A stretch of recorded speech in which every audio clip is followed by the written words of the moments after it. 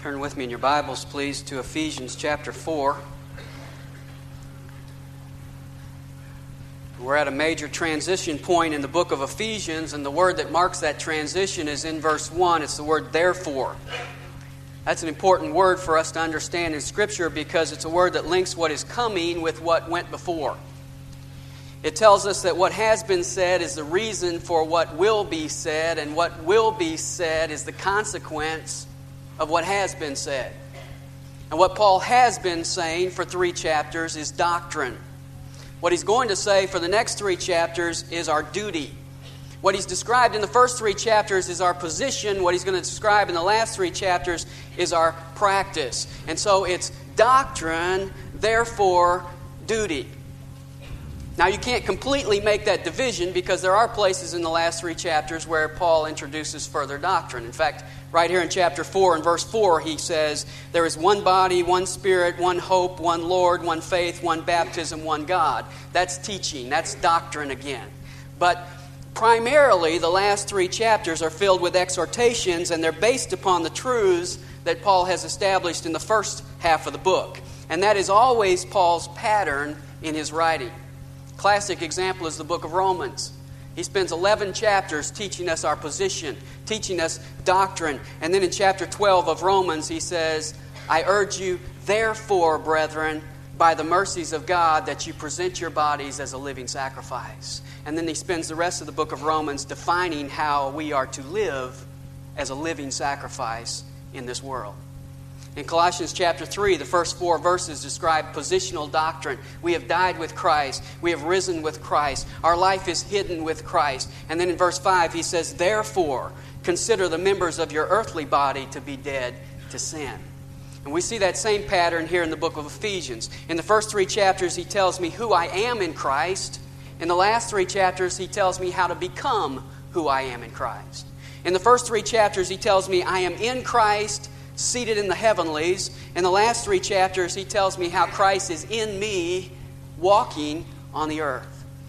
Chapters 1 to 3 is mind-stretching theology. He takes me back to the mind of God before creation. He lifts me up to the heavenlies. The last 3 chapters is down-to-earth, concrete implications in everyday living. Chapters 1 to 3, the primary word is knowing. He tells me we're to know God, know the riches of His glory, know the surpassing greatness of His power, know His love which surpasses knowledge. The word that comes out in the last 3 chapters is being. We're to be kind. We're to be angry and yet not sin. We're to be imitators of God. And so doctrine is the key to practical Christian living. And doctrine, therefore, duty is the formula for a balanced Christian life. Now, not everyone adheres to that formula. Some people prefer what I call the hunt and peck approach. Rather than read Scripture, we go through and we find the highlighted verses. We find the verses we have underlined in the past and we just read and reread those same verses. Or we have a daily calendar that gives us the verse of the day, kind of like our spiritual vitamin. And there's nothing wrong with that, but that cannot be my total diet. Scripture is not arranged like the hymn book. I can't just go through and pick out a few favorites there. And this word, therefore, reminds us of that because it tells us that there is a context to the Word of God. I understand the doctrine, therefore, He appeals to me to do certain things in my life. And I have to read it all and I have to understand it in its context for it to make sense. A second pattern that some people follow is the application-only approach.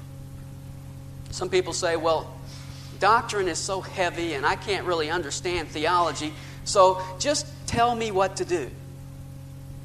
And some teachers accommodate that. All they do is give you exhortation. All they do is give you application. And that can be very entertaining at times, but it's not a complete diet either. It's like the basketball coach who gives a great pep talk but never teaches his players how to play the game. There's a problem with that. If somebody doesn't teach you the truths of doctrine, just tells you what to do, it's not going to go very far.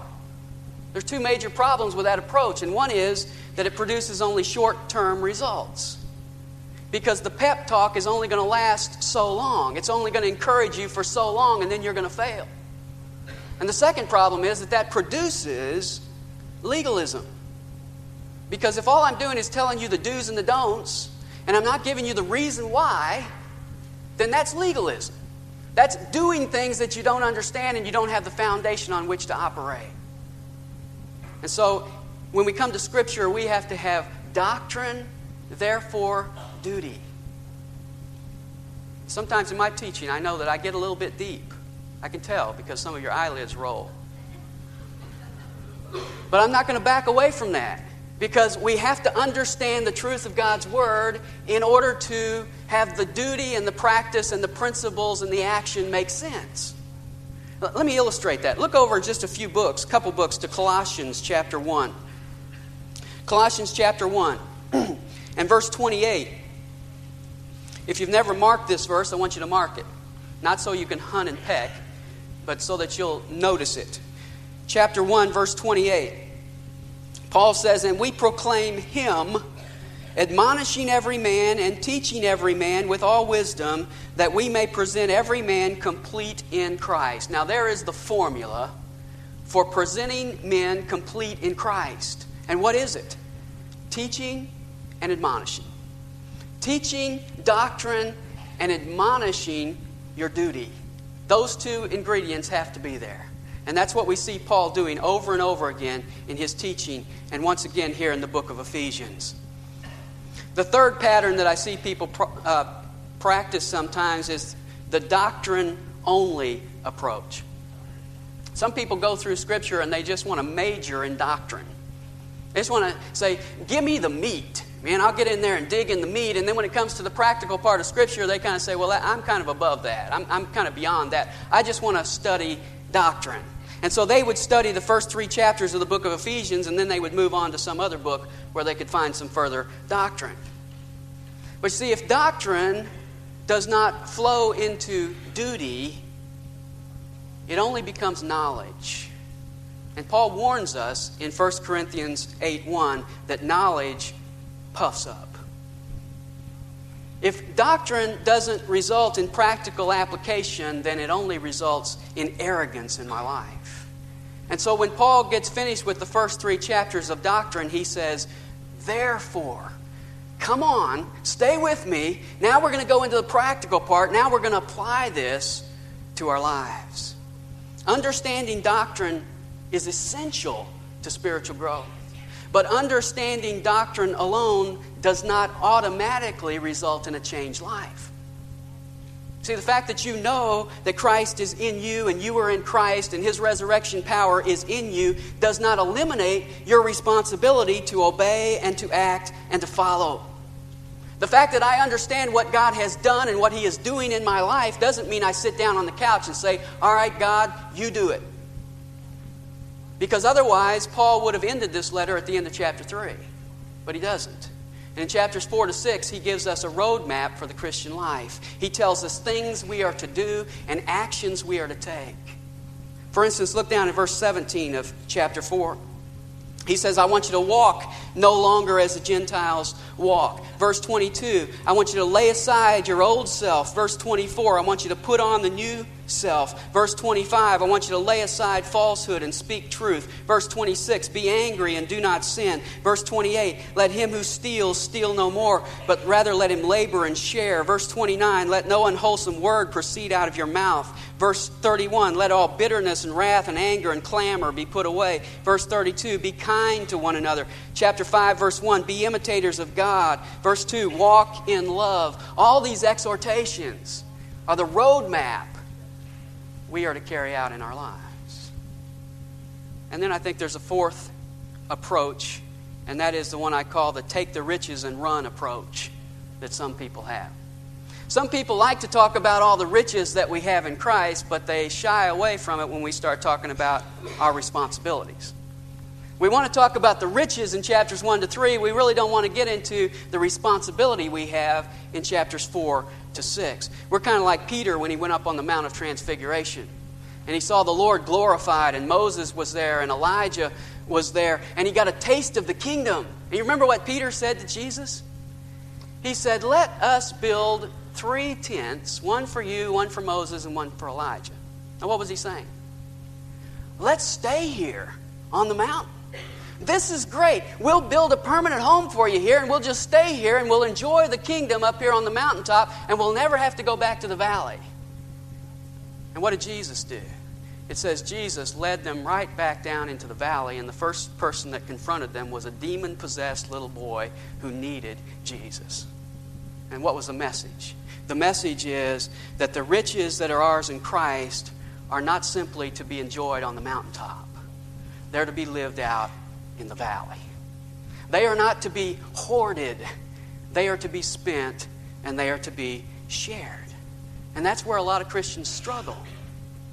We like the riches, but we don't always like the responsibilities. We're kind of like the parents of the blind man Jesus healed in John chapter 9. He had been blind all his life, and Jesus healed him. Can you imagine how his parents felt?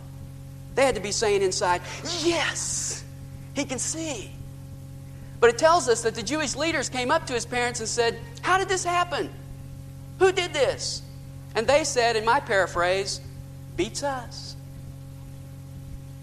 Why did they do that? It tells us in John chapter 9 they did that because they feared the Jews. You see, they wanted the blessings. They didn't want the obligations. But as we come to Ephesians, we find that that is never God's pattern.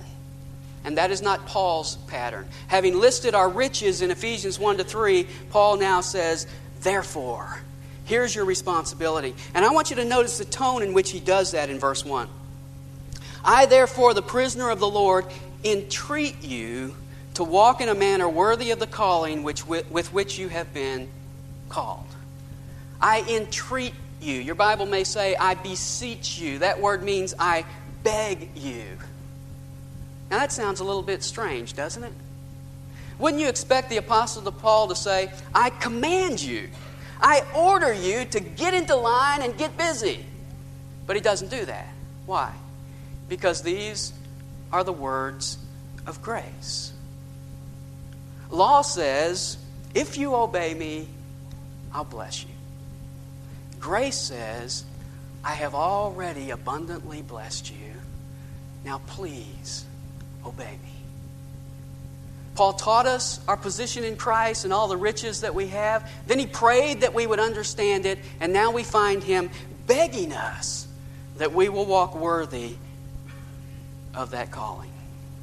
The word entreat is an interesting word. It's a word that means literally to plead with someone to come alongside. And I like that because Paul is not asking us to do something he isn't already doing. He's saying, I want you to come alongside me and walk this worthy walk. And so Paul says, join me. Where has this walk gotten Paul? You see the phrase? I, the prisoner of the Lord. He's in prison. He's saying, join me. Walk the worthy walk. What's that tell us? It may cost you something in this world to walk worthy of your calling. But the significance of it is not measured by the world, it's measured by the Lord. You know, one of my favorite little phrases in Scripture is buried in Hebrews chapter 11 and verse 38. And there it describes all kinds of people who suffered in their faithfulness to God. It talks about people who were scourged and people who had their heads cut off and people who were abused for their faith. And then it has a little parenthetical statement there, and it says, people or men of whom the world was not worthy. I love that phrase. The world thought they weren't worthy to be in the world. God says the world wasn't worthy to have them. Why? Because they were walking worthy of their calling in Jesus Christ. Notice the word in verse 1, walk. Paul could have picked a lot of other terms. He could have used the term float, drift, hop, creep. But he says walk. Why? Because walk gives us the idea of steady, sustained motion. Step by step by step. That's what the Christian life is. It's a steady thing. Now, a lot of us don't like to do that. We don't like to walk. We prefer to float. Just kind of float along with whatever's happening or drift along with the apathy of our day. Some of us like to sprint in our Christian life. We race out there and then we get exhausted and we find you on the side of the road collapsed. Some of us like to hop in our Christian experience. We hop from mountaintop experience to mountaintop experience. We say, I know I'm in a valley right now, but don't we have a revival coming up? I can maybe I'm going to camp this summer. I'll catch up. I'll just jump from mountaintop. But see, Paul says we're to walk. That's a daily, consistent, step-by-step, moment-by-moment relationship with the Lord. And that's one of the key words in the book of Ephesians. It's used 8 times. And here Paul says we're to walk worthy of our calling. That word worthy is from a root word that means balancing the scales. And in that day they had a scale that they would put a weight that they knew on one side, and then they would put whatever they were weighing on the other side until they balanced out.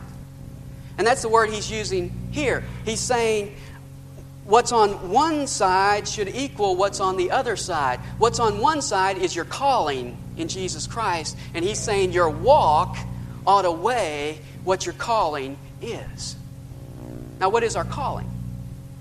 Well, that's a word Paul uses sometimes to describe an individual's calling into ministry. He talks about himself being called as an apostle. But here he uses it in a broader sense. He uses it the way he does down in chapter 4 and verse 4 at the end, where he says, you were called in one hope of your calling. And our calling is really what Paul has described in the first 3 chapters. He says that when we were sons of disobedience and children of wrath, dead in our sins, separated from Christ, without God, without hope, God called us out of all that. And God blessed us with all spiritual blessings. He made us His sons. He made us alive. He raised us up with Christ. He seated us with Christ in heavenly places. He made us God's masterpiece. He made us citizens in His kingdom, members in His family. He made us the temple in which God dwells. He gave us the privilege of sharing the unfathomable riches with lost men and women.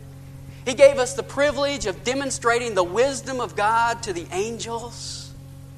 And He gave us His power at work in our lives, His power which can do exceeding abundantly beyond all that we ask or think. That's our calling. What a calling that we have. And Paul says, understanding your calling, which is really your position in Jesus Christ, I want you to walk worthy of that. Now, what does it mean to walk worthy? You may be sitting here this morning and you're saying, well, if I've been called to such a high position in Jesus Christ, I guess the worthy walk means I'm supposed to stick out my chest and just kind of strut around this world. No. Because notice what the first characteristic of this walk is in verse 2. He says we're to walk with all humility. Our high calling demands a lowly walk. And that's characteristic throughout Scripture. In fact, most of us are familiar with Romans chapter 12, verses 1 and 2, where it says, I urge you therefore, brethren, by the mercies of God, that you present your bodies as a living sacrifice. After Paul says that there, you know what he says in verse 3 immediately afterwards? This is the first thing he says. He says, I don't want you to think more highly of yourself than you ought to. As soon as we're blessed by God, one of our tendencies is to kind of think we did it or we are somebody. And he warns us against pride. And here in Ephesians, he says we're to walk worthy. First characteristic, with all humility. Notice the word all. Not halfway humility, not in some areas of your life. Paul is calling you to total humility in every area. Now, what is humility? Well, the simplest way to define it would be the absence of pride. And what is pride? Pride is thinking more highly of myself than I ought to. Now, we all struggle with pride.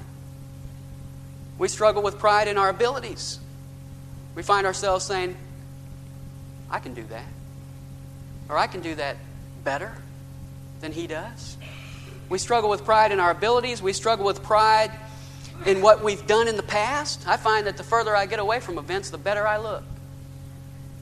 The more I talk about an event, the better I look. Because pride comes in there. We get pride when we talk about the future. I'm going to do something. And we brag about it.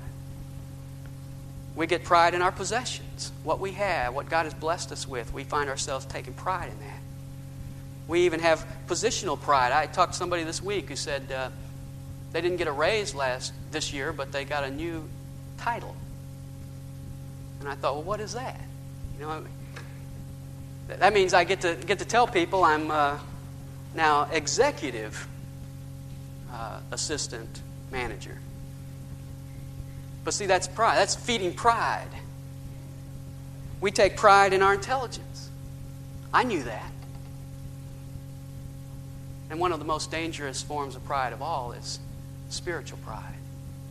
And Jesus warned us about that in Matthew chapter 6. He said, beware of practicing your righteousness before men.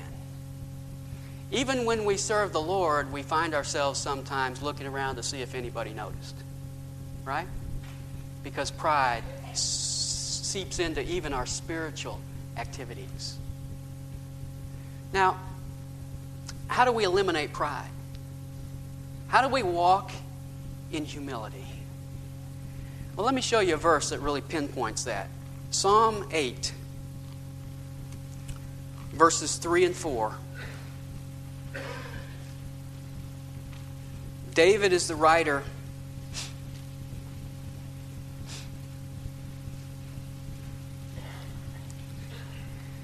And he says, when I consider thy heavens, the work of thy fingers, the moon and the stars which thou hast ordained, what is man that thou dost take thought of him, and the Son of Man that thou dost care for him?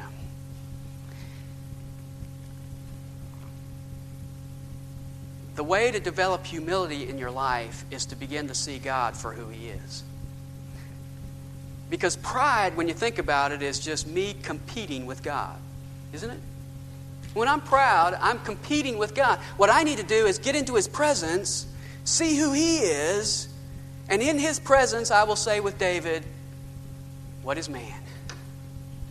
We need a fresh glimpse of God to produce humility in our lives. That's why James said in James 4:10, humble yourselves in the presence of the Lord. That's where it happens. When I really see Him for who He is, humility is going to follow. Now, there's two ways to accomplish that. One is the easy way, and that is when we willingly do like James said, we humble ourselves in the presence of the Lord. The other is the hard way, because sometimes the Lord has to humble us. I think the classic example of that is Nebuchadnezzar in Daniel chapter 4. It says there that Nebuchadnezzar, who was king of Babylon, went out on his rooftop and began to look over his kingdom, and he said this, is this not Babylon the Great, which I myself have built as a royal residence by the might of my power and for the glory of my majesty? That's pride. I built it, and it's all for my glory. And it says immediately the Lord struck him. And for 7 years he wandered in the fields on his hands and knees and ate grass like an animal. His hair grew like eagle's feathers, and his nails grew like birds' claws. And after 7 years, the Lord brought him back to his senses. And this is what he says in his testimony at the end of that chapter. Now I, Nebuchadnezzar, praise, exalt, and honor the King of heaven, for all His works are true, and His ways just, and He is able to humble those who walk in pride. God is able to humble us when we walk in pride. It's a lot easier if we simply bow the knee and come into His presence, realizing who He is and saying, what am I in the presence of God? That's humility. No more competition. God, you're on the throne. Second characteristic, and the one we'll close with this morning, second characteristic of the worthy walk in verse 2 is gentleness, or your Bible may say meekness. That's the real word used here. Now, today, meekness is not really an attribute that the world is seeking. In fact, most people equate meekness with weakness. The second dictionary definition says one who is easily imposed on, one who is too submissive, spineless, and spiritless. That's not really the idea behind this word in the Greek. It has nothing to do with cowardice or weakness. In fact, it's a word that was used of wild animals who were trained, especially the use of horses who were broken and trained. Such an animal has his strength and spirit, just as he did before, but his will is now under the control of his master. You see, a lion that is tamed is just as strong as a wild lion. The only difference is that he is now under the control of his trainer. And a horse that is broken and trained can run just as fast as he could before. But now he runs when and where his master commands him to. And so meekness is power under control. But it has a second idea to it, because the root word also has the idea of soothing. And it was a word used of the way an ointment took the sting out of a burn. And so a meek person is a gentle, tender, non-abrasive person. Someone who's willing to suffer injury rather than inflict it. It's the word Paul used in 1 Thessalonians 2:7 of a nursing mother handling her child. That kind of tenderness, that kind of meekness. And meekness is an essential quality in your life because it affects your spiritual life. James 1:21 says, "In meekness receive the word implanted, which is able to save your souls." Meekness is that teachable attitude that receives the Word of God. It's that heart that is plowed and fertile and able to receive the seed of God's Word. That's what meekness is. It's responding. I'm humble when I realize who God is. I'm meek when I am totally submissive to Him. And I say, Lord, you're in control. You take charge. The second thing it affects the lives of unbelievers. Because in 2 Timothy 2:25 we read, "With meekness, correcting those who are in opposition, if perhaps God may grant them repentance, leading to the knowledge of the truth." When I deal with people who are opposed to the truth of God's Word, the quality I need is meekness. See, an abrasive person may win the argument. A meek person wins the man. And I would hate to think that my personality drove someone from the kingdom of God. Meekness is that attractive quality that even when someone is opposed to me, they're attracted to that in my life. And then the third area it affects is that it affects believers who have stumbled, because in Galatians chapter 6 and verse 1, we're told that when we go to a brother who has stumbled in sin, we're to restore him in a spirit of meekness.